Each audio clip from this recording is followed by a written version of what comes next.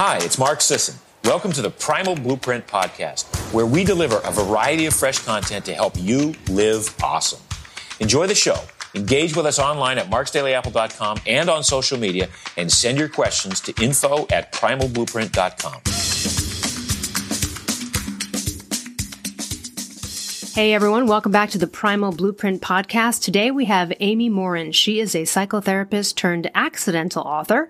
She's the author of 3 amazing books and a top speaker on the following topics. She wrote 3 books, one titled 13 Things Mentally Strong People Don't Do, and then also 13 Things Mentally Strong Parents Don't Do, and the same with women. We're going to talk about that book today, 13 Things Mentally Strong Women Don't Do. Welcome to the show.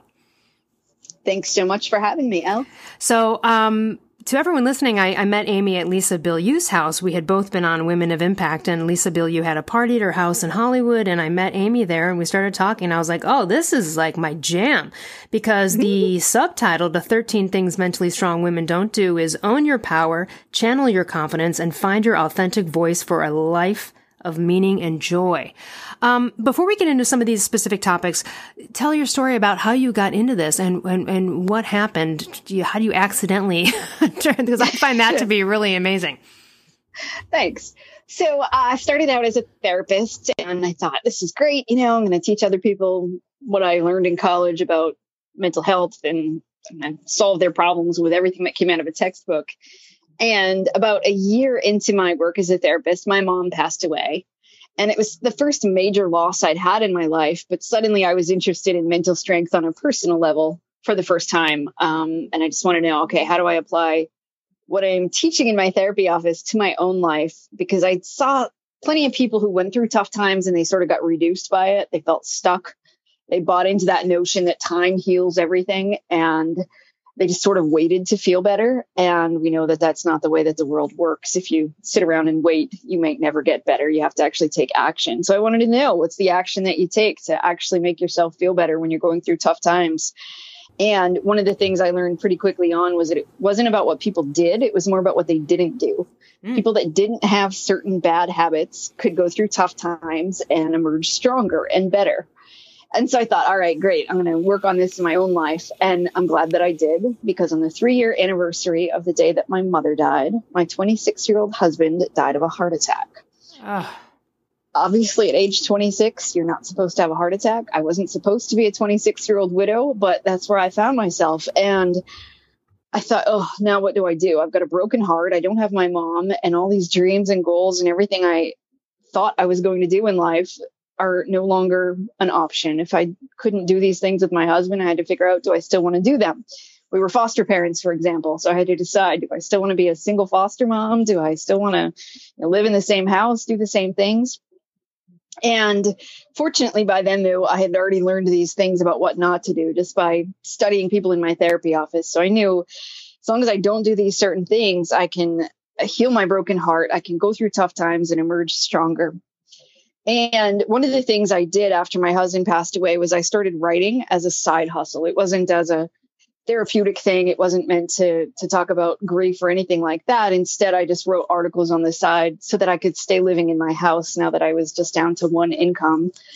And at some point during that process, life started to get better. I was able to stay in my house, and I found myself lucky enough to fall in love for a second time. It was years later, but it happened. And so I thought, I'm finally get a fresh start at life. I got remarried. Life was starting to look good. And then my father-in-law was diagnosed with terminal cancer. And I just remember thinking, this isn't fair. Come on. Yeah, come on, right?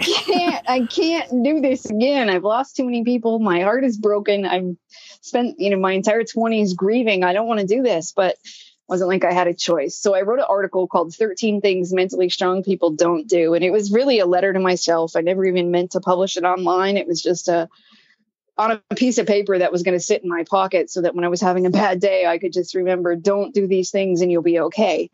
And I found it really helpful. So I thought, well, if it helps me, maybe it'll help somebody else. So I put it on the web and sort of walked away from my computer thinking it would be read by a few people. But 50 million people read that article. Amazing. Right. And so before I know it, international media is calling me, MTV in Finland and CNN in Mexico, and they're asking me all these questions. But nobody knew that it was supposed to be a letter to myself. They thought, you're a therapist, you've mastered these things.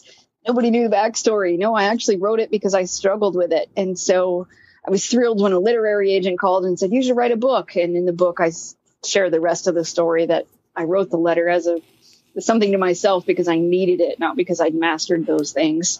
And so that's the long story of how I went from being a therapist to becoming an accidental author. Well, and what I really love about that too is you did it, you were compelled to do it. You weren't doing it as a means to an end, but it's so, and that happens often, right? We'll manifest something unintentional because we're just following some passion, even if it's just a passion of writing this thing down for yourself because it meant so much. It didn't have, again, like you had no idea. And I love it when those things happen. And clearly the world needed to see that. Now, you've got these 13 things. We won't necessarily go through all of them, but I want to touch on 4 of them and kind of go through some of that, the ins and outs here. Well, I guess let's start with the 3 parts of mental strength. Just thoughts, feelings, and behavior. Yeah, a lot of people get sort of mental strength confused with acting tough. They think, oh, if nothing bothers you, that means you're strong. No, that probably means you're pretending to be tough, but really things bother you. They're supposed to bother you. So when you break it down, there's 3 parts to mental strength: the way you think, the way you feel, and the way you behave. And so when it comes to thoughts, sometimes people think, well, it's just about thinking positive. Nope, that's not it either. Because if you just thought positive thoughts all the time, like, I'm going to nail this interview, or this test isn't going to be a problem, I'm going to ace it, well, then you wouldn't study, or then you wouldn't walk into the interview prepared. So that can be just as detrimental as negative thinking. So you want to be realistic. How do you know? Okay, what can I do to improve my chances of success? What do I do when I call myself names? How do I deal with thoughts that aren't helpful? So recognizing when your thoughts aren't productive, or when recognizing when your thoughts are holding you back in some way, shape, or form. The second part is the emotional part. Sometimes people think you're supposed to be happy all the time. No, you can't enjoy happiness unless you've also been sad. Yes, thank you. We think that emotions are either good or bad. Well, that's not the case either. Anger is helpful sometimes. Sadness is helpful sometimes. And it's about just knowing, how do you cope with those emotions? And sometimes it's just about allowing yourself to feel uncomfortable. We spend so much time trying to avoid uncomfortable feelings that we then make ourselves miserable. It backfires on us. I see it in my own life. I've seen it in my therapy office, that sometimes you just need to know, okay, I need to face these fears head on, not avoid them. Third part is about our behavior. So sometimes it's about taking positive action, even when we are feeling kind of stuck, or it's about motivating yourself to do something when you don't feel motivated. So it might be going to the gym on a day when you feel kind of tired, or it might be tackling a tough project when you just aren't in the mood, but knowing I'm in charge of how I behave. If I want to be a confident person, sometimes I have to act confident, and then confidence comes afterward. You know this, you know about confidence. Yeah. And that's the thing too, is that I think it's interesting to highlight there. Like when I tell people, like when you're speaking up for the first time and you're a person that haven't spoken up, it doesn't feel good. It's not like an awesome thing, right? It's uncomfortable. Right. It's awkward, but then you get through it and you're like, oof. And then it just gets better. And now, people who never spoke up that I know are like, the moment it happens, they're like, you're not going to talk to me that way, or whatever it is. And it will become like, like you said, you'll become confident in the process. So you got to start somewhere, but it may not be comfortable. It may be icky at first. Exactly. And so sometimes people will be like, if I could just be mentally strong enough to go back to college, or to switch jobs, or to become an entrepreneur. And well, no, doing those things before you feel like it sometimes is what you need to do. That's the action you need to take in order to feel confident, or to feel better about yourself, or to grow stronger. You have to challenge yourself. So thoughts, feelings, behavior. Let's get into one of the principles, one of the 13 things. One of the 13 things that mentally strong people don't do is they don't compare themselves to other people. Wow, do we need to hear all about this in the world of social media and YouTube and everything else? But it was happening long before then. Let's talk about this concept. It's so easy sometimes to just look around and you figure out, how am I doing? Well, I don't know how I'm doing until I see how everybody else is doing. For example, if you get a C on a test, you might think, is that good or is that bad? Well, if your professor said to you, actually, everybody else failed, you'd think, wow, I got this C. I'm amazing. But if your professor said to you, everybody else in the class got an A and you got a C, that was the lowest grade, suddenly you feel bad about that C. And so we do that in life all the time. Like, oh, am I rich? Or am I poor? Am I successful? Am I not? Am I happy enough? Well, we look around and then we make these judgments based on what we see. And of course, in the age of social media, people are portraying things that aren't necessarily accurate. They try to look happier, healthier, wealthier on the internet. And studies will show envying people on social media is directly linked to depression. And that just 10 minutes great to know. I'm not surprised. Right. And just within 10 minutes of looking at social media, a lot of people's mood plummets. And I'm not against social media at all. I use social media for my business, but also for my personal life. I think we just need to be aware of how it affects us. Does it cause us to think that we're not as attractive? Does it cause us to think that we're not as happy as other people? And if so, it's taking a serious toll on your mental health and your well-being. I guarantee it. Well, what about the perspective? Well, that's the perspective you're walking into it, because I don't feel yucky after I'm looking at social media. And I think that's because you aren't looking at other people going, gosh, these people are happier than I am. They have better lives than I do. So how do I shift that focus if I want to, again, you have to participate in social media for business or something. How would you help someone shift that mindset on comparing themselves to others so that they can move through this world without that thing? So the research is clear. If you look at somebody else and think that person's better than I am, you'll feel bad. If you look at other people and you think that person has knowledge that I could benefit from, you feel good. That slight shift in how you think makes all the difference. Look at other people as opinion holders, not your competition. What about and I also was thinking this too. I mean, so much of the time when, I talk about envy and jealousy, and, I know you do too, they're really just, and talk about comparison-y themed, right? But sometimes, I always say like, hey, if you're like envious or jealous of someone, like, great, you just recognize something you wanted. Yes. Like there are so many ways to shift the perspective, right? Or I'm inspired by the woman with the fit body and I'm like, wow, instead of like, she's so much prettier than me. Those are just two different perspectives. They have a completely different, you know what I mean? So how do you convince someone where they're like, I just can't stop comparing myself to others though? So then I think it becomes breaking it down in your mind. Okay, I'm comparing apples to oranges. That your journey isn't the same as anybody else's. You don't know what that person's life experiences are, what their talents are, what their skills are, what sort of things they've been through compared to what you've been through. Mm-hmm. But it's also important to remember that when you're looking at somebody else's journey, that they're probably just showing you the results, right? If you look at somebody that's super fit, you forget that they probably spent hours in the gym to get to look like that.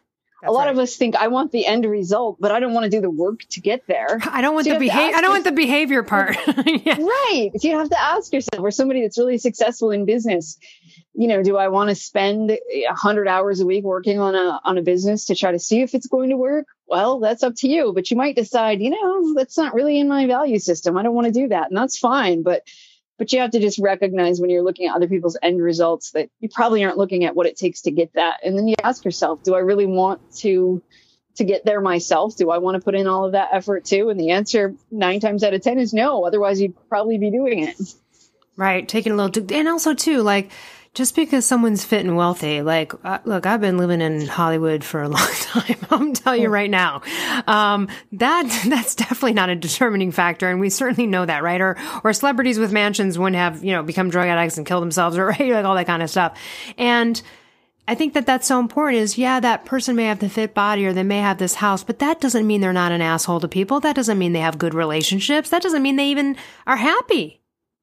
That's the thing. We make up stories about other people because we think, if I could just be thinner, if I lost 10 pounds, then I'd be happy. And studies will show we do this stuff all the time. And so we attribute certain things to other people that, because they live in that house, they're happier than I am.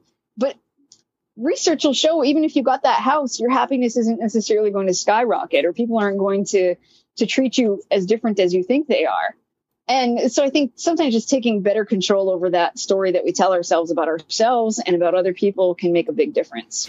And, I think what a point that kind of presses this in a broad stroke is the statistics behind lottery winners. They all blow it. They'll blow it. Right, They all F it right. up. And, why is that? It's because they never changed this story they have about money, right? Whether they feel guilty once they have it or they're feeling guilty, they got to give it away to people. They all lose it somehow because they've got a story about it, about money somewhere that probably needed to get cleaned up in order for them to keep it.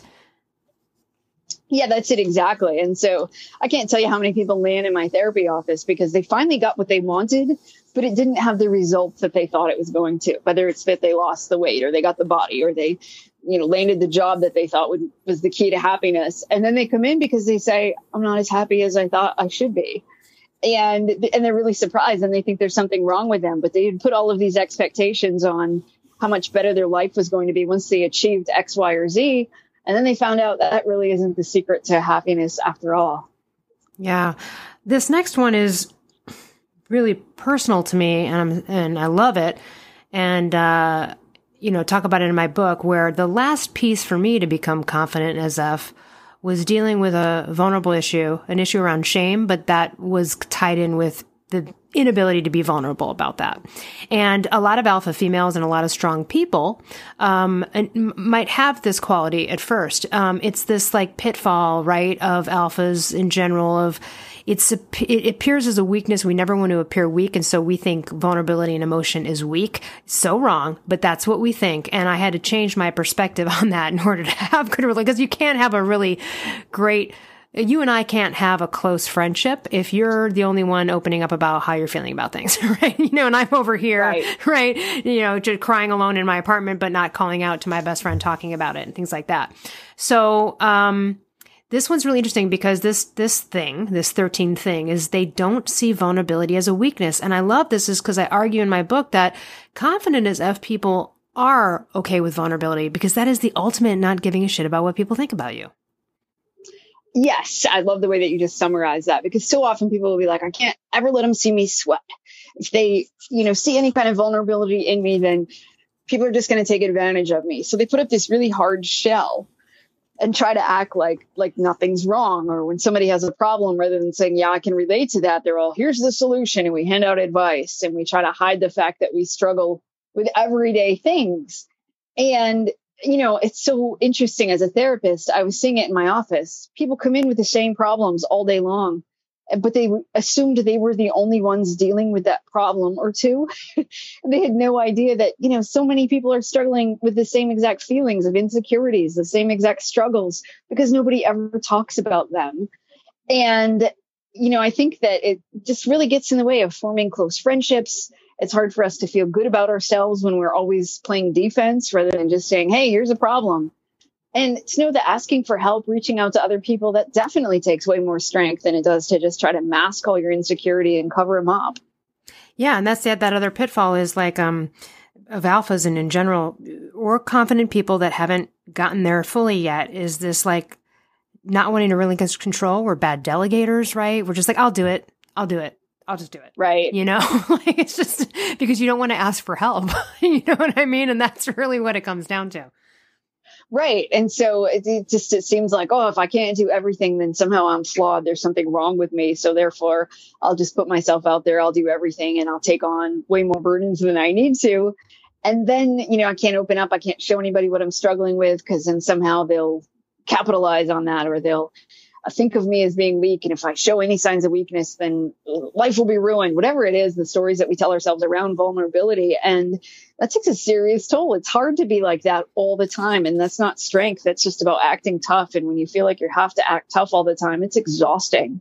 It is totally exhausting. I'd love to share a few of the sort of things, these points where you're like, hey, if you might view vulnerability as a weakness, if you don't mind, I'd like to read a couple of these. Sure. One is, this is a good one. I fear loving someone more than they love me. Maybe we'll talk about a couple of these. I avoid putting myself in situations where I may fail or be rejected. And this one is this is a good one. I prefer to keep conversations superficial, and I don't like to talk about myself or my past, even with people I know well. Those are just a few right there. Also, things like I think if people knew the real me, they wouldn't like me. There's certain parts of my life I think I need to keep hidden from everyone. That was totally me about my disability and the shame I had about it. Because again, I thought it was a weakness and people would go, she's damaged, or they would see me as being weaker because I had a disability. You know what I mean? I mean, I definitely struggled with all this stuff. These are really great things to ask yourself. There's way more in your book. I just wanted to point a couple of those out. And if any stood out to you to elaborate on, go for it. Yeah. I think, say, the one about the relationships, we've probably all had that relationship, whether it's a friendship or a romantic relationship, where the other person liked us a lot more. And maybe they didn't catch on that we weren't all that into them. And maybe it's a friend that calls you 3 times a day, or maybe you were in a romantic relationship where somebody came across as needy. And that becomes our fear as being that person. So then we go to the opposite extreme and we think, I'll just pretend like I don't like you that much, just in case. Or I'll pretend like I don't really need anything from you, because if I come across that way, you might not like me anymore. And it's this insecurity of just wanting to be liked, but at the same time, not daring to open up ourselves enough to really let somebody see the real us. So much good stuff in your book. Also, let's get on to this, unless there's anything more to say about that. I mean, I think that sums it up really well. I think my relationships are so much better, and I have been able to have closer relationships with new people where I didn't before because I wasn't vulnerable. And it's such a better life. Damn it. That's just it, and to know, okay, it doesn't have to be that I'll be okay or that everything's going to turn out okay. It's that I can be okay even if things don't turn out okay. So knowing if I approach this person, if I do love somebody more than they love me, I can handle it. And it's scary because it means you might get hurt sometimes. But on the other hand, it means you open yourself up to lots of new friendships, relationships, and opportunities. This other thing that one of the 13 things mentally strong women don't do is they don't let others limit their potential. That one, can be tough, whether you had your 3rd grade teacher who said, you're just not good at math. And that always stuck in the back of your head of, okay, I guess I'm just not going to ever be somebody who's good at this. Or, you had a boss that said you really weren't cut out for this kind of a career. It's hard to not take that to heart and to not believe it. And so often those little things that we pick up along the way, we just hold it truth about ourselves, and then we never break free from it. I see it too that this one kills me because, well, this is what I call and categorize like the people that are downers, or people that are just they're going to project a lack of confidence onto you about a thing. Like, oh, I'm thinking about starting a podcast. You've never spoken publicly before. Comments like that, right? And yes. And I'd love to hear what you have to say about the following, which is one of the things I share with people is at some point you have to stop, Steve Harvey quote, sharing your $1 million ideas with $100 people, right? If your sister Mary keeps poo-pooing and is a downer on all of your exciting plans and new creative ideas, you might need to stop sharing those with her, right? Before you can muster up the strength to be in a place where you're not going to take that to heart, right? What are some other ways people cannot let those? The other thing too is you're allowing someone else's projection and thought of you to affect how you feel about yourself. What the F is that? That's totally insane if we think about it.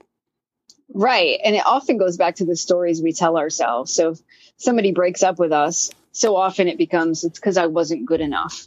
Well, no, it might just mean that person had some issues, or it might mean that you weren't right for each other, but it doesn't mean that you're broken, that you're unlovable, or if there's anything wrong with you. But so often or you get fired from a job. We think, oh, it's because I'm a bad person.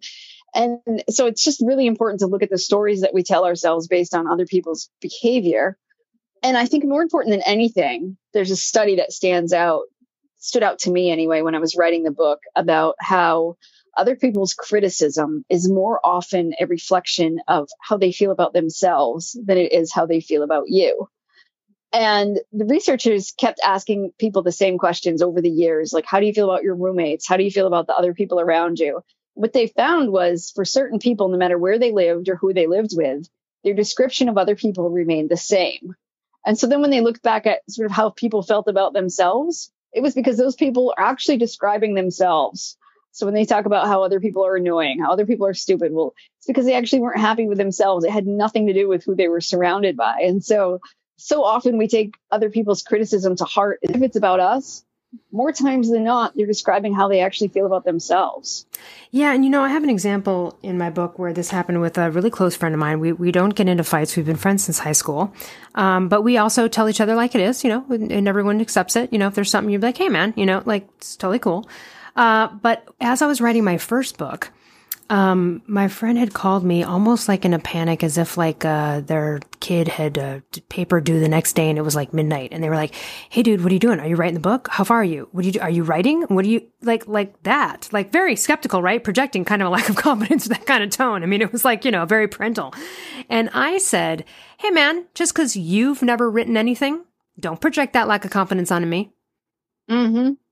That's you. Yep. That's you. I've written things. I've finished what I started. That's, you've known me for 30 years. Don't you, just because you can't imagine yourself writing a book and you can't imagine being focused like that, don't project that shit onto me.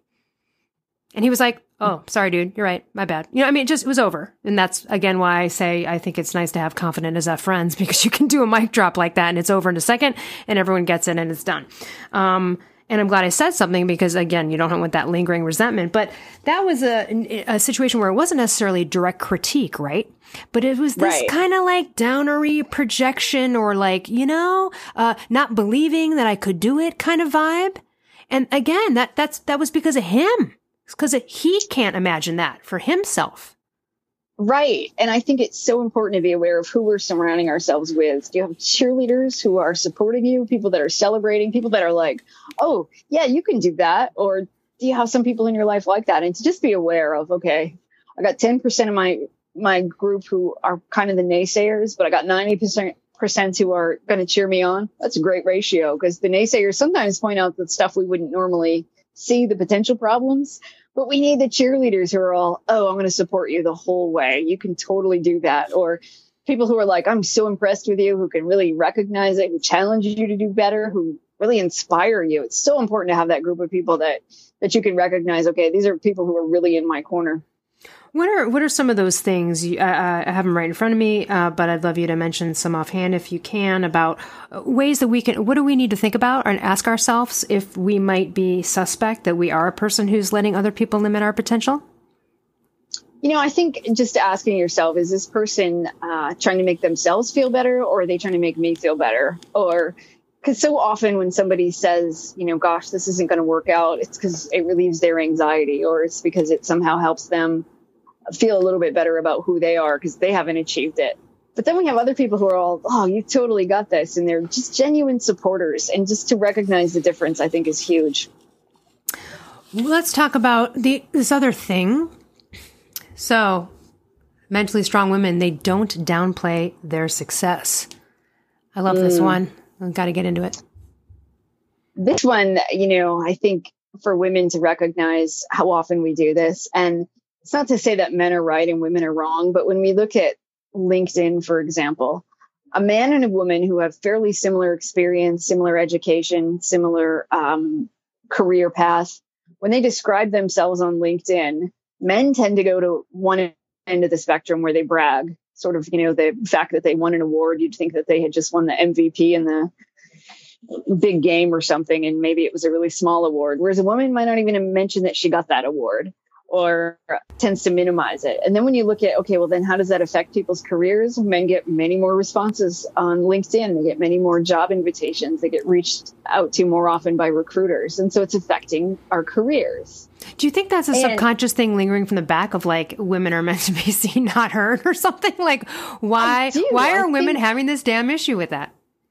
I think it has a lot to do with just the subtle ways that we're raised. When I talk a little bit about, what we do to little girls and little boys, when they're 5 years old and you ask little girls and little boys, point to somebody who's brilliant, all the little girls point to a woman and all the little boys point to a man. And then when at age 7, we ask them the same question, point to somebody who's brilliant, all the little girls and all the little boys point to a man. Mm-hmm. And you think, well, what happens between the age of 5 and 7? They go to school.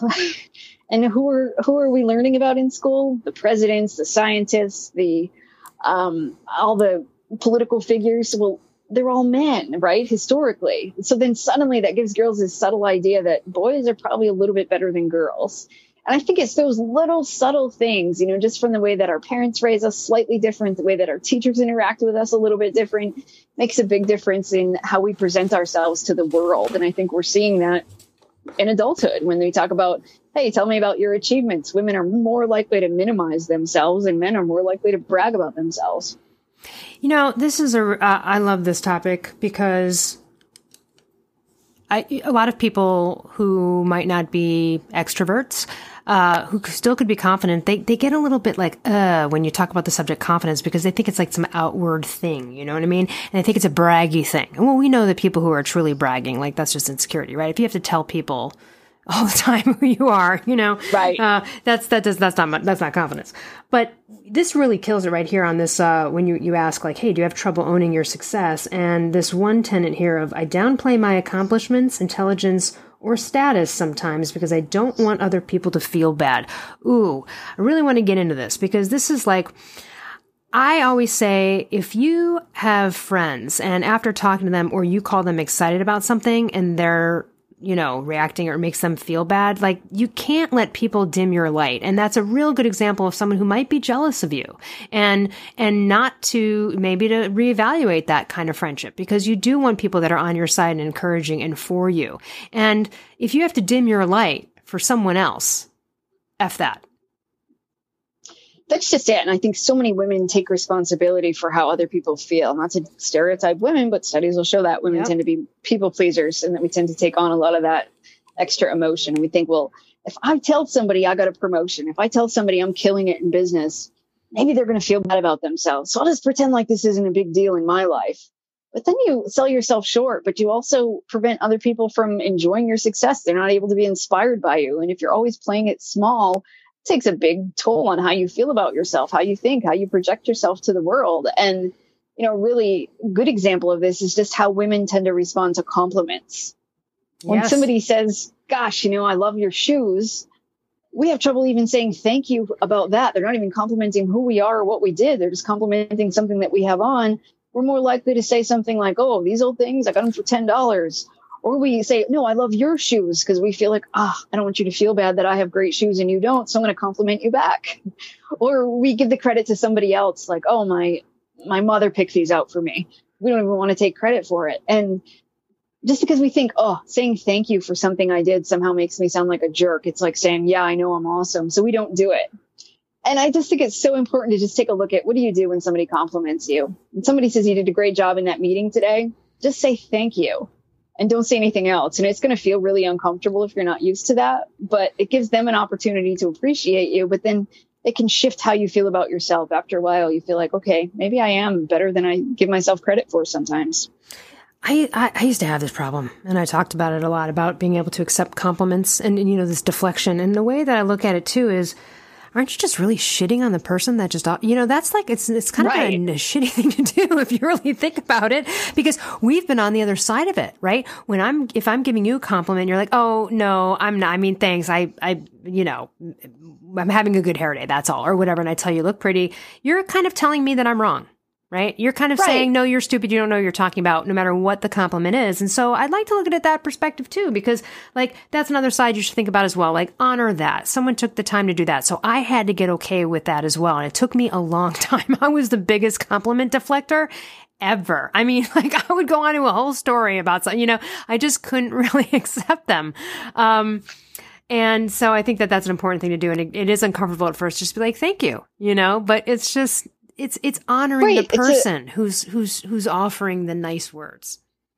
And I think that's a really wise way to look at it, because we tend to, like you say, it's almost insulting to the other person. Like, I value your opinion so little that I'm going to argue with you and say that this isn't actually important, or that what you're seeing isn't actually what you're seeing. Like, no, I'm not actually good at all. And all out of our fear of somehow sounding arrogant. But in reality, I think that sounds more arrogant when we sort of become argumentative about how we are. But a lot of it has to do with how we feel about ourselves. If you think you are a terrible communicator and somebody says, wow, you did a great job conveying that message in the meeting today, that feels uncomfortable, because the way you look at yourself isn't the same as that person looks at you. So that means either you're wrong or they're wrong. And we'd rather think that the other person is wrong rather than sort of unbelieve things that we believe about ourselves, because that's tough to do. That's a good way to put it. Yeah, that is, such a big fan. I really wish everyone listening, let's talk about humility, because this is such a fake, false ass kind of thing in a lot of ways. I think people interpret it differently, or they've been raised to talk like, well, don't brag about yourself, right? Don't downplay your accomplishments, or don't upplay them.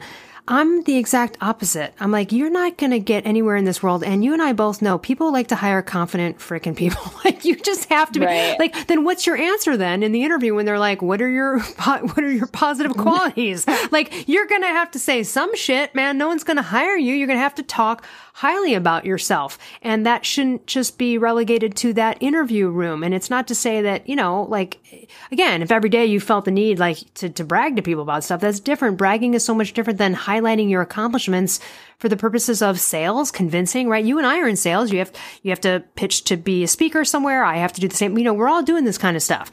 You have to be able to say, this is what I'm really good at.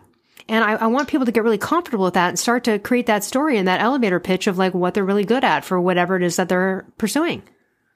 Yes. And I think for people, when they need a place to start, sometimes it's just highlighting the facts. So you might say, I doubled sales at my company last year. That's different than walking around saying I'm the greatest salesperson in the entire universe.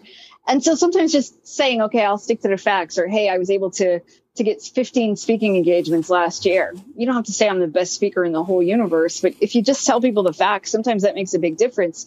And then over time, you get a little more comfortable with saying, yeah, I'm actually good at this, because it takes your brain a while to sort of catch up to where you are. And so maybe you're crushing it, but for the first couple of years, it's hard to see that. It's hard to feel that about yourself. I did it as I became an author. For a long time, I just said, I'm a therapist who wrote a book. You can accept your own compliment. Yeah. Right. For my brain to be all, actually, now you're an author. Like, by the time I wrote the third book, it kind of sunk in of, hey, actually, you're an author who used to be a therapist. But it takes a while for our brains to really catch up to where we are in life. And so I think until then, you just have to be careful of the message that you're projecting. Yeah.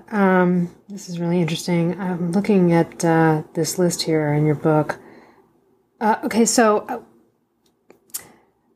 all right, let's talk about a little bit about, there's so many good juicy topics. I don't even know where to start. By the way, this book is really in depth. So that's why I'm having trouble. I'm like, where am I going to, okay. Aside, we went to limiting potential. Okay. So successful people, mentally strong people do encourage others. Let's talk about this whole, they don't put others down to lift themselves up. That is something everybody has to stop doing. Right. And it's one of those things that for some people, it just kind of becomes natural. I mean, we've all been there where you're at the table and somebody gets up to use the restroom and suddenly other people start talking about, can you believe she wore that dress? Or I can't believe she's pretending like she's doing well. Here's what the real story is. And we start talking about people in a really negative way. And so I think it just goes back to, who are your people? Recognizing who are the people you're surrounding yourself with, because don't for a minute think if they do that to other people that they aren't doing the same thing when you get up for a minute. Bingo. They are. You're not excluded from that. I've been the victim of that like 30 years ago. Right. And you want to make sure that you're surrounding yourself with people who can lift you up.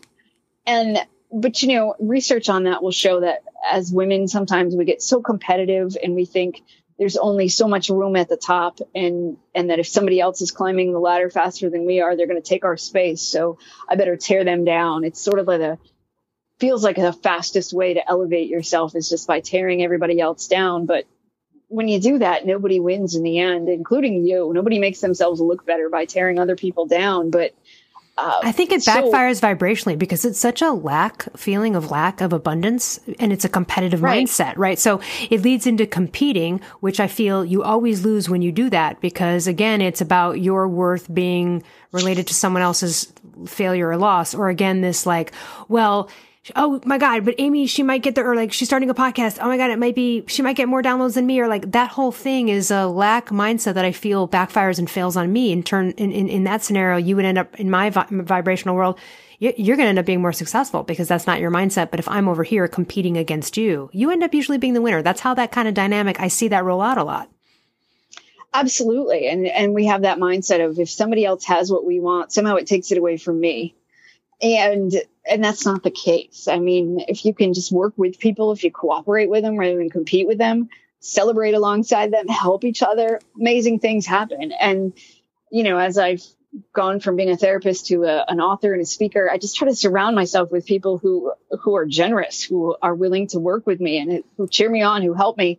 And I try to do the same for them. I'll tell you what I know. I'll tell you what I've learned. I'll help you figure things out if you welcome that input from me. And I find that is just, emotionally, I feel so much better when I'm surrounded by people like that. But also it helps me in so many practical ways. And it helps your success. I mean, successful people help other people be successful. Right. I can't tell you how many times somebody says to me, hey, can you recommend a speaker for next year? Well, I've got a Rolodex of people that I recommend, and I know that they do the same for me. Well, that's way better than me saying, nope, I don't know anybody. Nope, I'm the best. Yeah, there are. Right. In fact, actually, I tell this story where, so in the, as an actor in Hollywood, it can be very competitive, right? Like you might not want to tell a friend about an audition or bring something up because you're, all those dynamics. And I remember years ago, I went out since I did sketch comedy, I would go out for things like, Mad TV. Was it Mad TV? Yeah. No, Frank TV and some other ones that were like sketch comedy shows. And I knew a bunch of other great women. And so when I got this audition, the first thought that popped into my head was like, oh my gosh, Melissa would be great. I wonder if her agent got her out for this. And then my next thought was, but she's good. I don't want to be in competition with her. And then my next thought was, now that you just had that thought, fuck you. You have to call her and tell her, because now we're edging into competing and hiding something from someone because you're afraid that they might take it over you.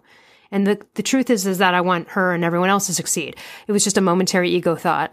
And I did. I ended up calling her and saying, hey, have your agent get you in for this audition, because the other vibration, right, is such a lack, and it's almost a losing one. Right. And then you think, well, if I only won this because I didn't tell anybody about it, well, it's not going to feel nearly as good as if you got it fair and square. And if you said I was generous, I helped somebody with something, yeah, it stinks sometimes if we help somebody and then they start doing better than we do. But on the other hand, to know that we help them get there, there's something that feels really good about that at the end of the day. And I think that this needs to happen more and more with women, right? Like I talk about in my book, and I know you feel the same way too.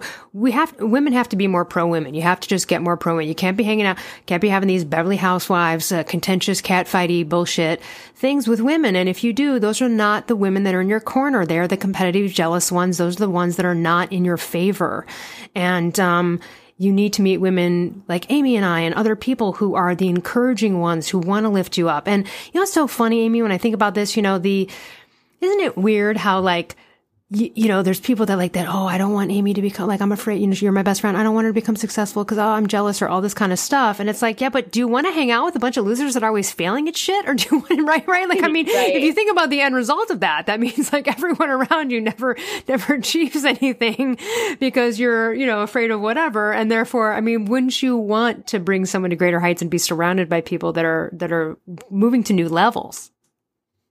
And yes, and I think that's a really valuable point. And there's studies on that we often surround ourselves with people that sort of reinforce how we feel about ourselves. So, for example, somebody with really low self-esteem often surrounds themselves with people who are kind of mean, nitpicky, people that might say things that are inappropriate, and reinforce to them that, yeah, I should feel bad about myself. It's the strangest thing. You'd think you'd want to surround yourself with people that help you feel better, but so often we don't do that. And so I think when people say, gosh, I'm surrounded by people that are really mean to me, well, it's probably because you're mean to yourself. Otherwise, you'd say, I deserve better. And you'd surround yourself with people who are much more inspirational and uplifting. Absolutely. That's really something to look at. And the way I determine is it's so easy to determine. It's like, how do you feel after you hang out with a friend or have a conversation? How are you feeling? Right. Take a look at it. That's going to tell you everything you need to know about that relationship. Yes, definitely. So in kind of closing up here towards the end, throughout all your research, throughout your work as a therapist, I love that you dropped what are some other interesting studies or some of the most fascinating things or principles or, a story you've heard or a personal story of coaching, something that you're like, oh, these are some of my favorite, tidbits. I guess one of my favorite tidbits, and it's really simple to do, but it's important to look at, is when you enter a situation, are you playing to win or are you just trying to avoid losing? And so when we looked at, athletes and people that are crushing it in life, the people that are really successful, they had a different mindset. Like Tom Brady doesn't step out onto the football field thinking, oh, hope I don't embarrass myself today, right? He's thinking I'm going to win this. Well, for us to do the same when we walk into a situation, if you think, okay, I got to get up and give this presentation in front of this group of people, I just hope I don't embarrass myself. You're just playing defense, and it's much different than if you play offense. If you tell yourself, I'm going to walk into this, I'm going to do my very best, and I'm hoping to crush it, much different. Studies will show that you perform different. And that's not about being overconfident or arrogant and saying everybody's going to love me no matter what, but it's about telling yourself, I can do this, versus I hope I just don't mess up and make it horrible. Just that little flip in your mindset can make a huge difference in how you perform in life. I love that. I want to highlight that because I give an example of where, even though I am confident as F with public speaking and all of that stuff, there's a moment, I've had a couple moments before a speech, let's say, and I think everyone goes through this. You might have had moments of this where you have a moment where you're like, oh shit, who do I think I am? or Yep. Like it's just a quick moment. And then right in that moment, I turned it around immediately. I'm like, who the hell are you? You wanted this. You signed up for this. You're going to go out there and freaking kill it. Totally changed my energy. If I had flowed in the other way, I would have been nervous. I might have got up there shaking. I might have lost instead I was like, no, you're going to go dominate and fucking rock this audience. Like that's positive self-affirmation. And I did. I killed it. But again, of course I'm tuned to switch that feeling, but I'm still not immune to it maybe, right? It's what I do Absolutely. with that. And I think that that's so important is to go into these situations, the moment, or again, like an audition, like, oh God, I don't even know. And then you're like, hold on a minute. Like I've been doing this my whole life. I know what I'm doing. I'm going to go in there and kill it. It's that self-positive talk. No one needs to hear it. It's just to you. But God, what a different vibration when you walk into that room or that meeting, right? Absolutely. I still have those moments where I'm like, oh, I don't know if I can do this. And then I get a grip and I say, Amy, you made it through a lot in life. If you can go through being widowed and losing your mom, like you can stand up in front of 100 people and give a speech. It's not that big of a deal. And it's like, once I make that switch, okay, I've got this. Then I feel different and I can perform a lot better. But just that reminder. And another quick tidbit is call yourself by name. That when you say, Amy, you've got this versus, okay, I can do this. Makes a big switch in how we perform. Call yourself use the third person when you refer to yourself in your self-talk, especially really? When you're giving yourself a pep talk. Love it. Yeah, makes a huge difference in how you feel. So those are two really quick tips. Play to win and refer to yourself in the third person and you'll crush it. I would love to hear if you have any offhand that you can think about. I always love to hear about some 180 scenarios, right? Of the person who's got the least amount of self-esteem or, it was like did all of the things you shouldn't do, the 13 things, and then they, did a turnaround. I'd love to hear about someone who's read your work and benefited from it, or someone you've coached. If you have any stories there of a 180 in terms of how this person approached life, I'd love to hear it.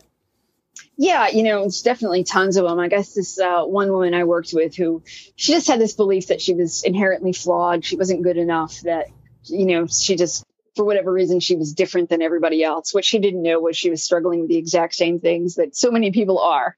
And she first read my book and she said, all right, I felt like you were speaking personally to me. And she called me up and wanted just a handful of coaching sessions to say, how do we make these changes? And the biggest thing we did was change her behavior first. She was waiting until she felt stronger in order to get out there and tackle life.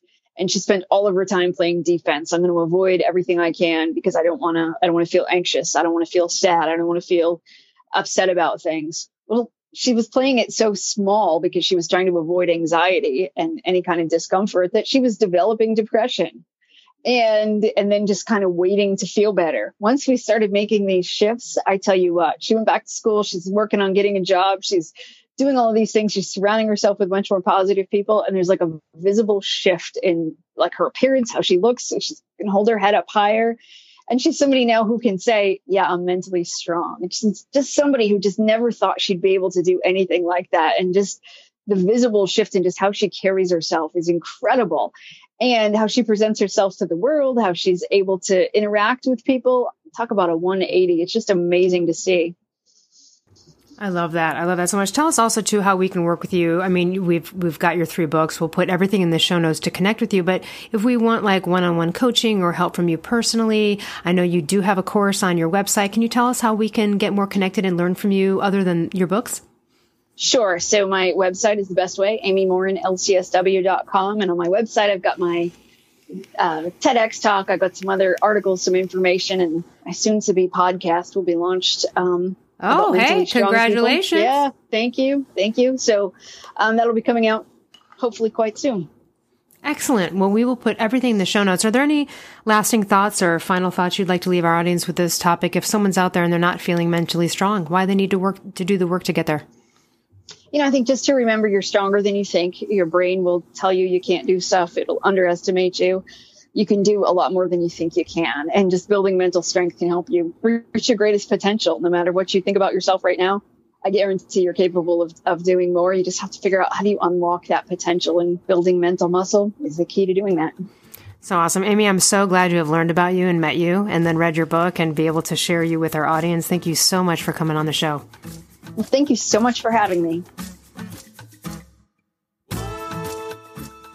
Hey, Primal Blueprint listeners. Did you know that Primal Kitchen Collagen Peptides help support hair, skin, and nails? Well, we offer a variety of collagen products to suit everyone's palate, from unflavored to mango pineapple or golden turmeric to our keto matcha or chai tea collagen latte mixes and more. Visit us at primalkitchen.com and start fueling your day with collagen peptides.